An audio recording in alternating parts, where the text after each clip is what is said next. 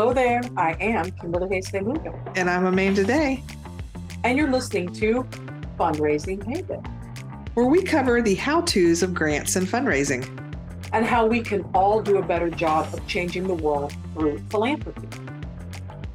Do you like to read, enjoy talking about books? Well, then you are going to love the inaugural year of the Fundraising Heyday Book Club. We're going to meet on the third Thursday of every month from 8 to 9 p.m. Eastern on Zoom. Our first meeting is January 18th, so there's still time to get signed up. We alternate each month between nonfiction and fiction, and we'll cover the waterfront with subjects, genres, and facilitation by both of us. Yours truly, me and Kimberly. So go to heydayservices.com. Click on the book club logo. You can join for 12 months of fantastic book club nerdiness at only $89. There are also 6-month and 1-month subscriptions if you want to give us a try. So this January 23rd or 2024, it's going to be 2023 forever in my mind, right? The January 2024 selection is Poverty by America, which is written by Matthew Desmond. So we're going to see you on Zoom real soon. Woohoo! It's a book club that talks about books. So today we are delighted that AI thought leader Philip Deng could join us today. I have a feeling he would be like, mildly embarrassed by that, but I think it's really true. He brings a calmness and a thoughtfulness to these discussions, and we wanted to capture that today. With deep roots in the grant writing community, he turned to developing AI tools to help the grants profession. And Amanda and I are committed to learning and exploring AI instead of running around shrieking with our heads cut off, going, oh my God, this guy's fun. And also the other end of everything is wonderful, nothing bad can happen. There's a middle way. And we recorded this informative interview live at the 2023 Grant Summit powered by the Grant Professionals Association and their exhibit hall. So there'll be exhibit hall sounds in our natural environment, Fundraising Heyday out in the wild. So enjoy. Hey there, we are thrilled at the Fundraising Heyday podcast to bring in Kim Joyce and Associates as a sponsor. This incredible grant consulting firm based in Arizona has worked with nonprofits, for-profits, agencies of all sizes, from tribal governments to hospitals, universities, and everything in between. CEO Kim Joyce is here to share some really interesting tips and tricks that she's learned in her lived experience in this incredibly successful firm. We're so glad you could join us. Now, Kim, after growing your consulting firm from 1 to now 32 employees, what are some of the things you wished you knew back in 2010 when you started that you know now? Sure. Okay. My top 10. I love it. Number 1, always trust your gut. Number 2, we're all human and we all make mistakes, even though it still tastes like vinegar when I say that. Number 3, double check everything every time. Number 4, as long as you're in the grants field, you will always be on deadline. It's stressful. Number 5, hire a proofreader. For those of us who thought we didn't need one, we do. Number 6, learn to breathe and lean into things you're afraid of. You will grow. Number 7, don't watch what anyone is doing or compare yourself to anyone else. One of my favorite quotes is, a flower does not think of competing to the flower next to it. It just blooms. Stay focused and dream the impossible. When it's your time, you'll bloom. Number 8, find your people and lean on them. The grant world is full of generous humans who are all willing to help one another. Number 9, be flexible and willing to change your path. Some of the best successes come from things we don't plan. And number 10, it's okay to say no. I love it. To find out more about the incredible team at Kim Joyce and Associates, visit kimjoyceandassociates.com. If you want to join a consulting firm who places value on integrity, excellence, and community, check out the career opportunities page. Kim is always on the lookout for her next great hire, as well as her next great client. So Philip, thanks for coming here today. Thanks for having me. So again, if you're not watching on YouTube, you don't see us in our little discussion den area, back cave in the back. You're going to hear background noise. If you're listening on Apple Podcast or our website, you're going to hear background noise because we're recording this interview November 2023 at the GPA Grant Summit. Yes. So it's going to be okay. It's going to sound great, but you're going to hear some background because people are conferencing. They're networking. They're doing their thing. All right. So we're going to hop in with our first question. We're going to be talking about AI. And I don't know a lot about it. I've experimented some with it and have found it useful in some iterations and not so useful in others. But what I really wanted to do is start the conversation somewhere between AI is great and everything's fine and it's going to be wonderful and We're all gonna die. You're gonna die up there, because that is what has kind of been a lot of going on. So we're trying to find the middle ground today. That's why we have Philip here, and I wanted to start off with a long question by talking about things that I don't know a lot about, because when has that ever stopped me before? So, like when you think about Philip, it's like some examples of AI that we may not realize are AI are things like Netflix recommendations could be kind of a thing. Some spam filters. So the term I found was routine machines. Is that a thing? I haven't heard routine machines, but it makes sense to me. One of the definitions that I like to go off of is from Demis Hassabis, who leads DeepMind at Google. And he just simplified it to say technology that is meant to imitate or approximate human intelligence, aspects of human intelligence, things that we can kind of do, can't do everything, but maybe for one specific action or task or workflow, it's starting to do that. And so there are different levels of that, right? Like there's like if you like this Great British Bake Off, for example, on Netflix, not that I watch it all the time because I do, but it might recommend other baking shows. So that's kind of like a lower level. And then you might have some other things where it's help you write if you give it some prompts, right?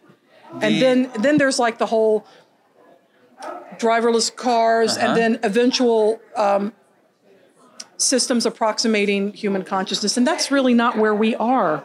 We're not there. Nope, not yet. Nope, just want to confirm that for everyone out there. We're not there yet. There are people that is the goal. And I think that's important to know, just that we're not trying to say anything definitive will or will not happen. But I think the balance that you wanted to start with is probably the place that it makes sense to look at this topic from. We are in a media environment and almost a cultural moment where extremes of everything are just what commands attention. Sadly. So sometimes it's really quick that you can get off from the sensible sort of nuanced discussion of a topic. And then just to bring home your point about what is AI, in all of those systems that you mentioned, it's kind of looking for patterns in data sets and then to a degree taking some kind of action, sometimes an automatic action, like recommending. Predicting what might come next based on patterns. So YouTube video recommendations. I'm not on TikTok, but the whole thing that makes the algorithm is the algorithm. That's AI. So that's probably actually one of the most influential forms of artificial intelligence still would be something like a TikTok algorithm, which is just shaping a massive amount of our conversation. It's certainly destroyed several nights of sleep for me. I know I'm not the target market for TikTok, but oh my God, I put it on my phone. I'm like, oh, well, I might find some writers on. And it was just like, the first hit is free. And it was like 3:00 in the morning. And I'm just like, what's the next one? What's the next one? That's why I'm not. Yeah. Oh, no, that's why she's no longer on TikTok. I had to take it off my phone. I know. I can't handle that. And that's why I was making that face, because I'm like, TikTok. Yeah. Well. TikTok and I are not friends, but it's not because. It's because it's not AI, it's me and how I interact with AI, which is kind of another kettle of fish. Figured out a pattern about you, like what you, so. I guess. I ended up with, it was like, welcome to Black Farmers on Twitter. And I was like, hi. I mean, I remember that the video popped up. I'm like, hi. Hi. It's me. Hi. I'm the problem. It's me. I learned a lot now. That's where I found the tea lady. Yes. So yeah, it all worked out. We did get good tea out of that, so thank you. So I think Amanda has a question of something that we were struggling with defining, and maybe it'll come up later. And to be clear, like, part of me wanted to say I don't use AI because I haven't even dabbled in Chat GPT, but clearly I use AI because in a lot of things I'm learning. Or in the case of TikTok, it uses you, and don't be afraid. Don't be afraid, or actually be afraid. And so what we're learning too from Philip is some of the language and some of the things. So we may be using language that some of y'all who are experts are like, that's not what it is. This is why we're here. We're trying to figure it out. Right. So when it comes to particularly using AI for writing, for grants, for nonprofit work, a lot of people are worried about, where the information is coming from and what, if I'm putting something out there, is it now available to everybody? So we would love to talk a little bit about different systems and how different levels of availability. Yes. Is it open and the whole world gets to see? Are there closed systems on things where it's a little bit safer if you kind of want to dip your toe in the AI world? What's the differences and how does this all work? Right. We've got 3 hours. Go, Philip. No, I'm kidding. It's a perfect question, and it's actually one that I've started to focus more on answering in the conversations that I've been having. What I've noticed, this is a theory, but most of us are operating with a mental model of how software works, which we've all pieced together sort of intuitively over years of using software. There's the data, like a database where all of, say, my Gmails are stored. That's on a database somewhere. I can go look up any email, it's there. Yeah. Then there's the code, the programming that determines how the software works. And then there's the layer of the interface where there's all the different buttons, there's the letters on a keyboard or a video game, all the controls. That's pretty much software as we've known it for decades. Right. Yeah. Right? So there's the data, there's the code, and then there's our controls. So one of the things I'm realizing is that we need to either create a new mental model or expand our existing models when we think about generative AI. And that's a category that includes things like ChatGPT. So what happens when you interact with ChatGPT is a lot of those components are gone now. You have an input box. Right. When you press submit, it turns your prompt into numbers and it analyzes them for the mathematical relationships between the tiny fragments of meaning that are in your prompt.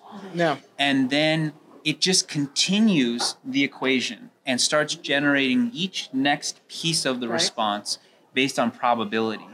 It's not looking in some database. It's not running a set line of code. It's performing an extremely complicated mathematical problem and turning that into your response. Is it just like a giant probability equation, sort of, kind of? Yeah. Some people have called it, it's just a really super autocomplete. It's not entirely wrong. I think it's a little bit dismissive of what's happening here, but it's also not wrong that it is probability that's creating your output. Fair. And to get back to your question about what happens to the things I put into this and take out of it, the reason that I've been talking more about how the machine works is because you'll notice what's not there is a reference step. It's not looking through its training data and thinking, okay, where is a statement of need? Oh, here's a bunch of statements of need. Let me pick number 4 and give it back. Okay. That's not what's happening. It has studied a massive amount of writing on the internet, which includes grant proposals, and it has mapped out these incredibly intricate mathematical relationships between the individual characters and fragments of words across all of that data. And so it's actually using mathematics to give us back what it thinks is the answer that we're looking for. It is not looking up excerpts and copying and pasting. So the important thing is to think about, okay, if my data if I'm using GPT or a system like ours, which is not part of the training data sets, then your information is not going to pop back out to somebody else's. If you are publishing a lot of your work in high volume and it's all over the internet and it's scrapable, your work may go into a training model, but at the same time, it's unlikely that your exact text is going to pop out unless somebody is asking for a famous quote. Okay. But what may come out is your style or the way that you write. And so we have to start thinking about intellectual property, privacy, and those kinds of concepts differently. And I think it starts from understanding how this new machine works. And that it's not looking up anything. So the where we have to be protective of our intellectual property, I don't want people kind of focusing on the wrong door when, the threat could come from a different direction. The call could be coming from inside the house. Oh, my goodness. It is inside the house. That's funny. Exactly. Couldn't have said it better. Yeah. No, but I love that because that's exactly how I was thinking of it. Is it just goes out and it finds the best answer and it goes cut and paste and there you go. But it's way more technical than that and way more complicated than that. Or less. I don't want... That's true. Think the way that you just responded means I think you understand how it's working. So it's actually... I don't want people to be intimidated. I think we are all more technically capable than we allow ourselves to feel. Because this is a really powerful technology. It is really complex. But I think you just got it. Yeah. Well, thanks. My work here is done. Yeah, we're good. And thank you for coming today. See you all. We're out. So when I've used it before, like I've just used, now it's 3.5, like ChatGPT. A couple of times I was struggling with some blog posts and I was like, can you do me an informal this, covering these things about this? And I found the results actually led me to look at that and go, ew, no, that's not right, or I wouldn't write it that way. But then it's like, oh, but I like that point. And for me, it became more of a, if I was stuck, maybe there's something that is going to come up in a slightly different way. And then I was able to take something and then put it into the blog post. So, I mean, if people are like, I don't know, it's like, I found it useful. I was able to get something that might have taken me an hour. I was able to kind of get unstuck in less than 5 minutes. But I also noticed, it wasn't, I won't say that it was inaccurate, but it was like, it was almost way too generalized for what I was doing. So I guess I would say from other colleagues who were like, well, all the stuff's going to be wrong. Because I wasn't asking for strictly factual things, it was more like sort of an op-ed versus an article. But I was able to look at that and go, okay, this is not working. This might work. I like this, and I'll put it there. But I was doing the discerning, and I think maybe that's sometimes where conversations fall off the rails because people are like, it's going to say 2 + 2 is 5. I'm like, yes, but you'll know that it isn't. That's not, so you can fix it. We were joking about it. It's like, and we know that the world, most of us know that the world is not flat. And so if you do get some crazy things coming up, then it's sort of your job. Yeah. Just like if I look at examples of federal grants that you can get through Freedom of Information, right? Some things will work. Someone might make a good point. Yeah. Some of it is not germane at all. Yeah. Well, to me, I would almost liken it to, for someone like me who, I've written a lot of grants over topics I know nothing about, right? So working in local government, I've written grants for police departments, fire departments, stormwater. Okay, but to be clear, you found out about it. It's not, yes. Okay, just so. But that's the thing is I found out about it, and how I found out about it was I would sit with said police officer, said engineer, experts, and talk to them and take notes. Now, did I take verbatim what they said to me and dump it in my answer? No, because it didn't.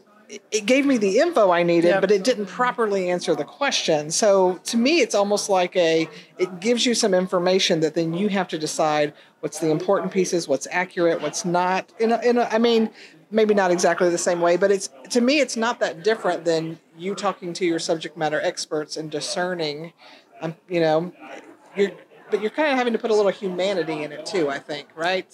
I don't know. It's making me want to kind of take what I guess is a prediction, which is that a lot of people are using ChatGPT right now because it's the most famous. Yeah, it's what I hear about. It's what everybody's talking about, and it's very easy to get started. You just start talking to it. Yeah. But one of the things that I think we're going to see is that we're going to start seeing the abilities of the language model move into software that is a little bit more purpose-built for different tasks. So I keep hearing that people are using ChatGPT and they're getting very generalized answers out that they have to fine tune.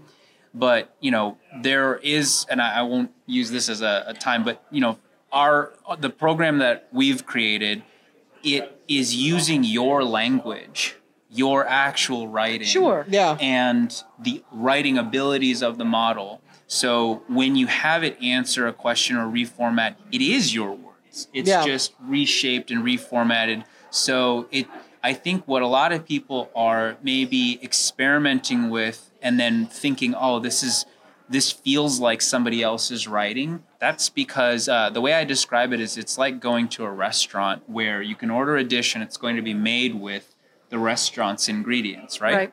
Versus having a chef come to your home and cook the same dish with your ingredients. You'll know what's going into it. So I think we're going to see more of the latter, where we're not all using this one chatbot as this general purpose everything tool. Yeah. We're actually going to start having more and more tools built for our particular jobs. That makes sense. And I think earlier, so before we started talking today, the question was, I was like, what's the difference between open and closed? And I wasn't using the right words, but actually what you just described was what I was talking about. So it's like ChatGPT, I'm like, okay, let's see what we got.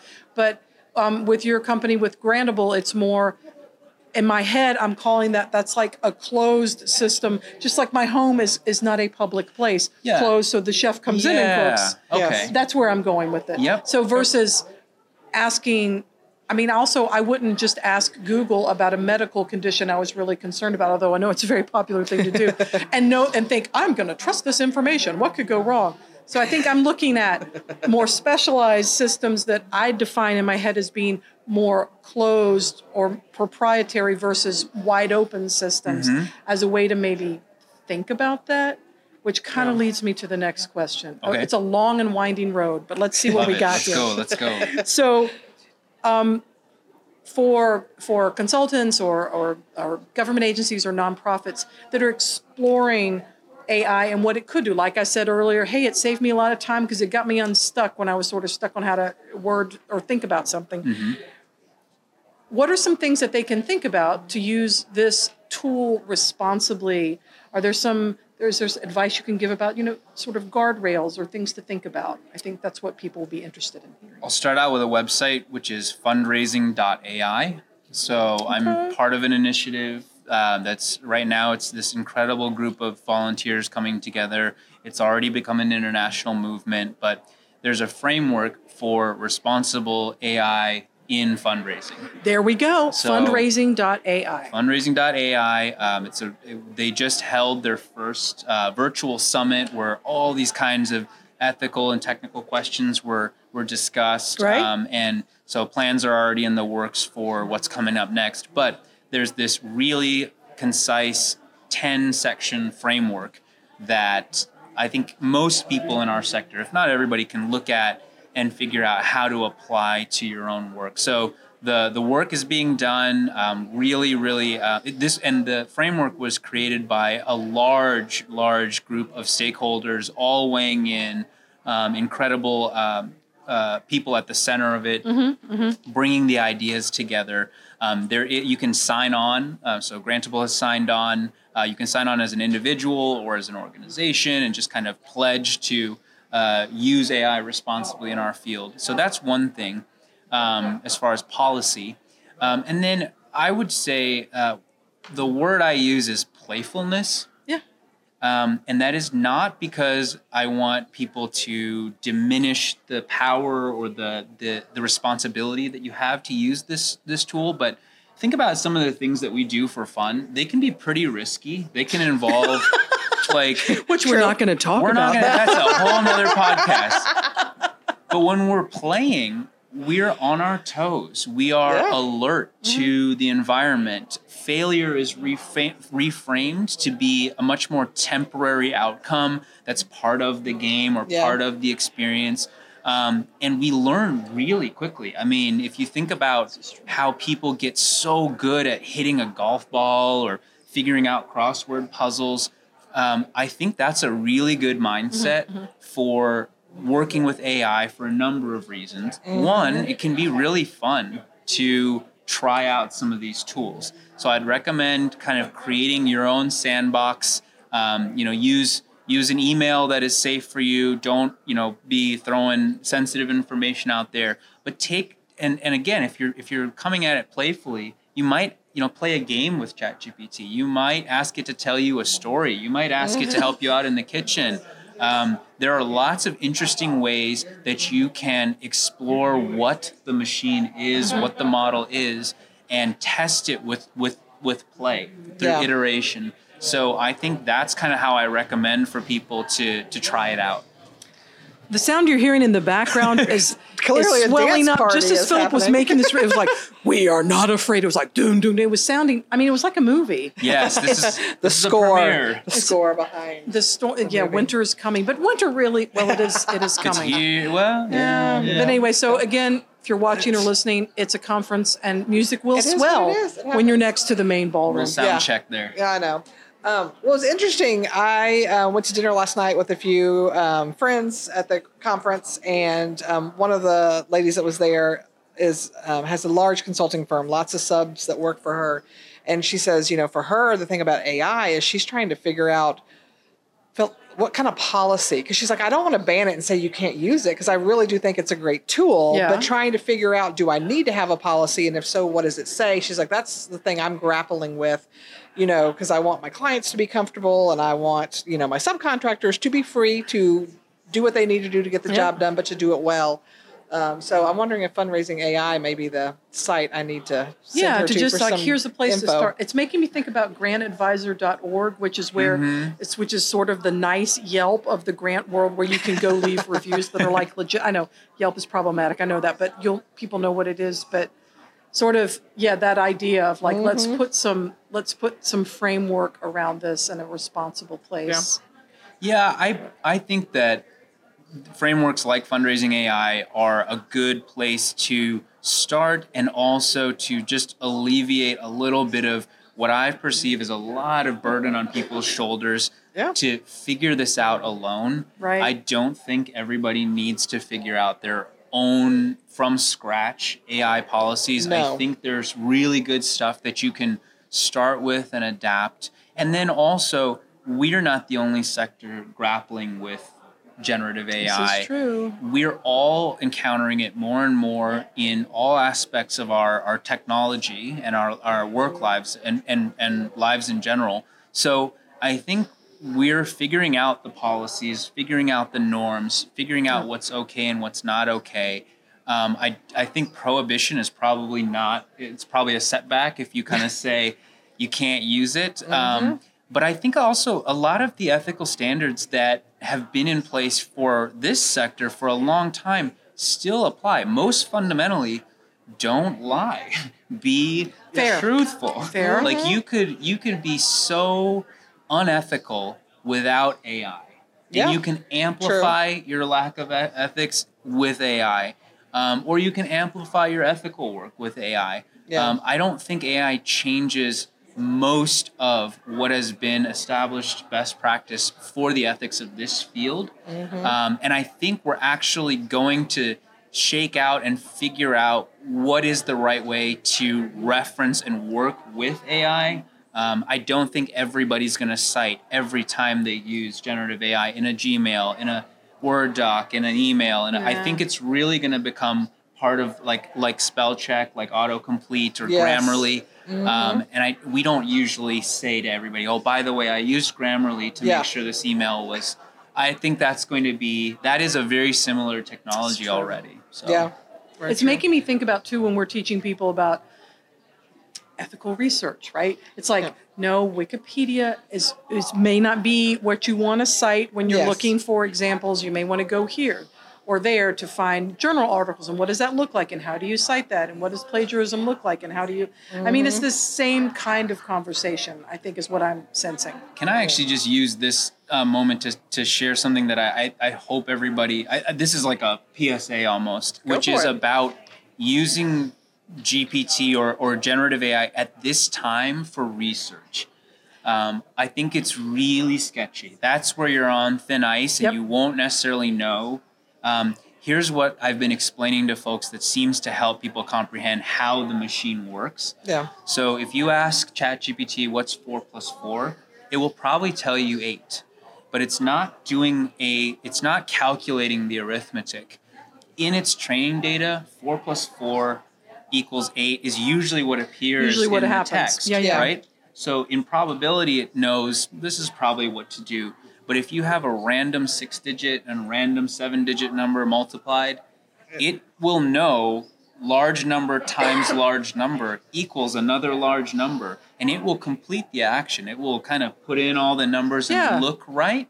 But if you check it, it's probably not going to get the correct answer. Because it's not doing the math. It's not doing the math. Yeah. See, you definitely get this. So when you do research, if you're asking for something very, very consistently referenced in text, like the capital of California, it's probably going to get it right. But the more you ask for something specific or less frequent in the data, or a combination of factors, the thinner the ice that you're on is. So I would just say there are companies working on figuring out how to combine generative language abilities with research and data and referencing. I would just say right now, consider that sort of like an advanced level usage. Where we're not there yet. Don't start there. You can kind of use it to help a little bit, but only do that after you've played with it a bit and you kind of understand where it brittle. Goes. Yeah, exactly. And I think I was using it as a comparison, so I wasn't suggesting. Great. But it's like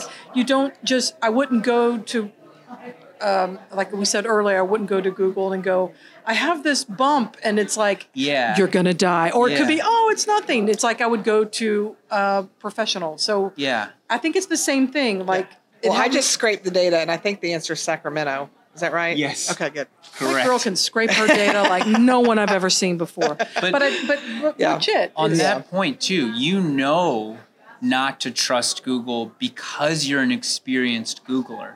Yeah. If you brought Google to somebody who'd never seen the internet before and they got that knowledge, they might say, that's true. That's I saw it there, so it must be right. So you've gained search engine literacy, and so what we're at right now at least that's one thing I can check off. I feel like, way to go. We need to develop AI literacy in the same way to know, okay, that maybe is something I need to check on. Well, with that, kind of warning in place, what would you say for nonprofits, grant professionals who are wanting to make use of AI to the best of its ability? What should they be advocating for as far as like what is a good use of it, and how can I guess would it also depend on what platform you're using? Is that where you're going to go? Well, I mean, so obviously I'm biased here, but I think Grantable is a really good solution if you're trying to save time and write grants at a really consistently high level. But I also use in my life, I use ChatGPT sometimes, but actually I would say less and less. Yeah. I use it for things like a big reformat. I like using Notion. So Notion is something that my co-founder and I use for a lot of our, it's basically our collaboration software. And we've seen demos on Notion. I'm wondering if it must be the same one. It's probably. Like all your stuff lives there, it's more right? like everything lives there. Yeah, but so doesn't sound like that's well, it is. It's that one. It's got a kind of a high a learning curve to it because it's so flexible. That's also kind of what gets in its way. It does a lot of things. Yeah.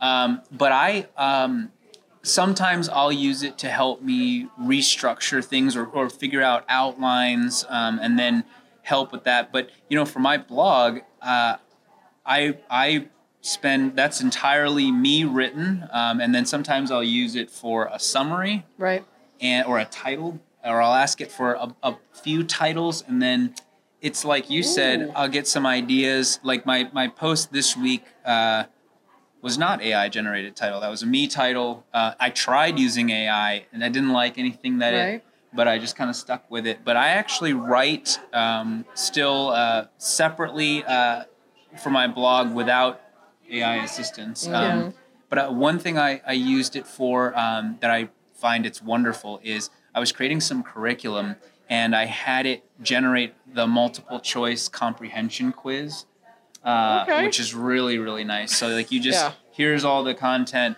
please create, 10 comprehension check multiple choice questions at such and such college undergrad level. Nice. And it just comes up with, and some of the questions were too easy. So I said, make it a little bit more challenging, and it made it the answers more nuanced. So that was pretty cool.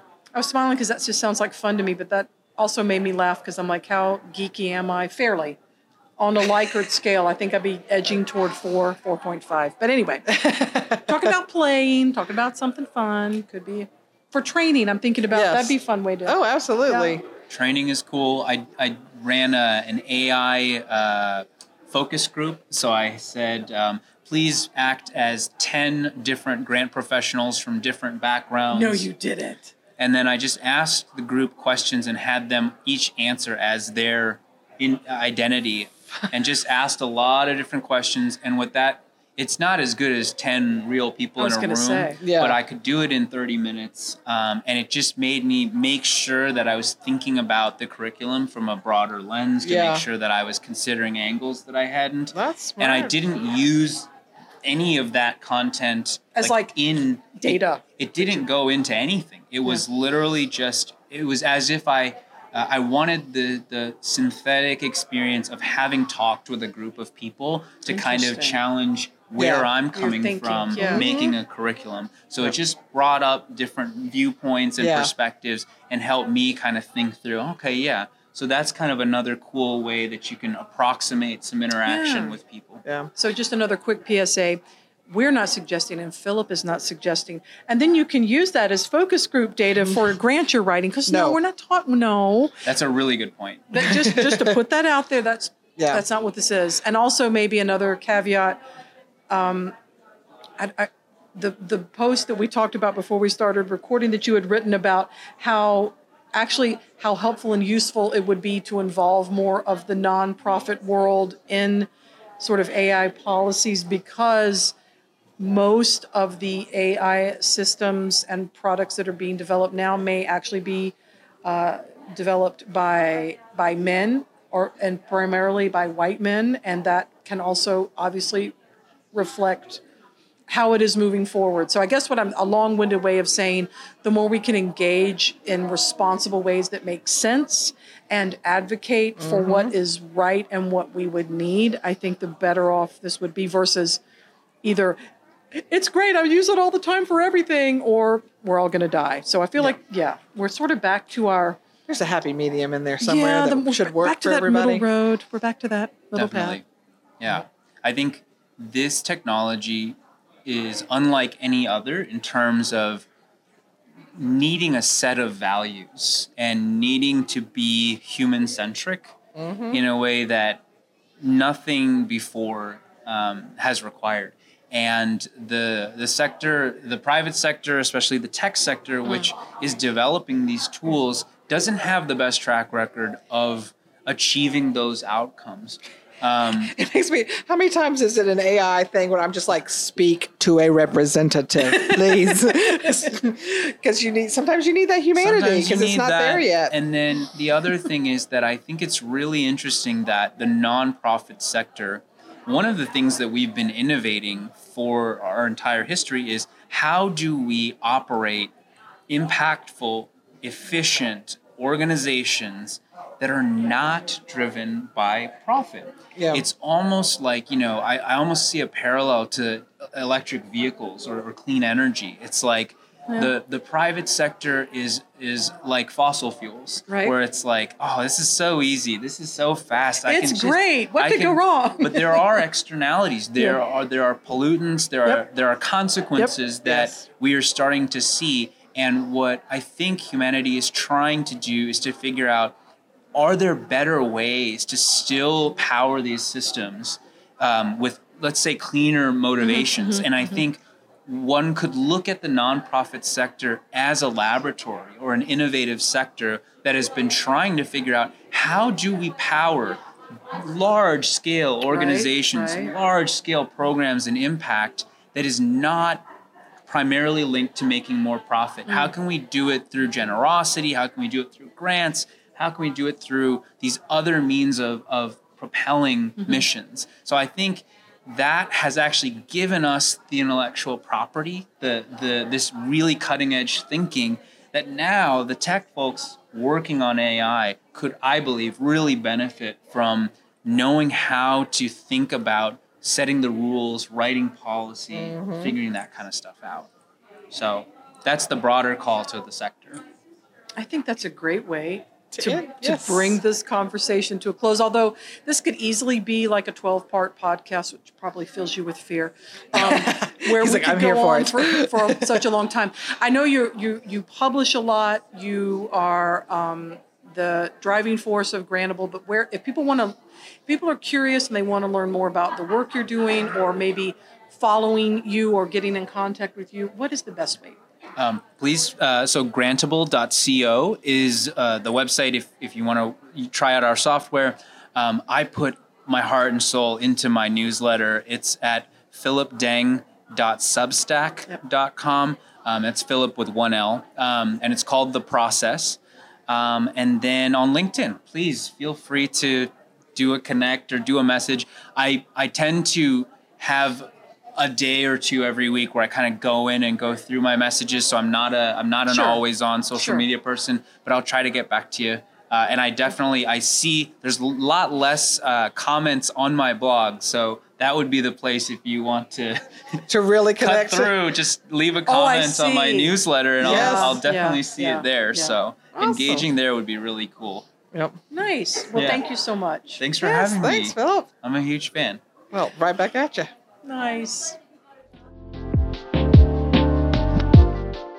Thanks again to today's sponsor, Kim Joyce & Associates. If you want to learn more about career opportunities and client relations with this growing business, visit kimjoyceandassociates.com. That's KIMJOYCE and associates.com. So we hope you enjoyed this interview with Philip today as much as we did. I learned so much, and I love getting the opportunity to explore these issues that could be turned into how-tos in the future, but it's really important to understand the whys and the ways and how it can work for us. Absolutely. It was a great conversation. So we're very honored you chose to spend your time with us today hearing from Philip. We hope you'll join us again in 2 weeks, where we are going to talk with the amazing productivity guru, Beth Z. She's going to break it all down and help us get it done. So we'll see y'all then. Yeah.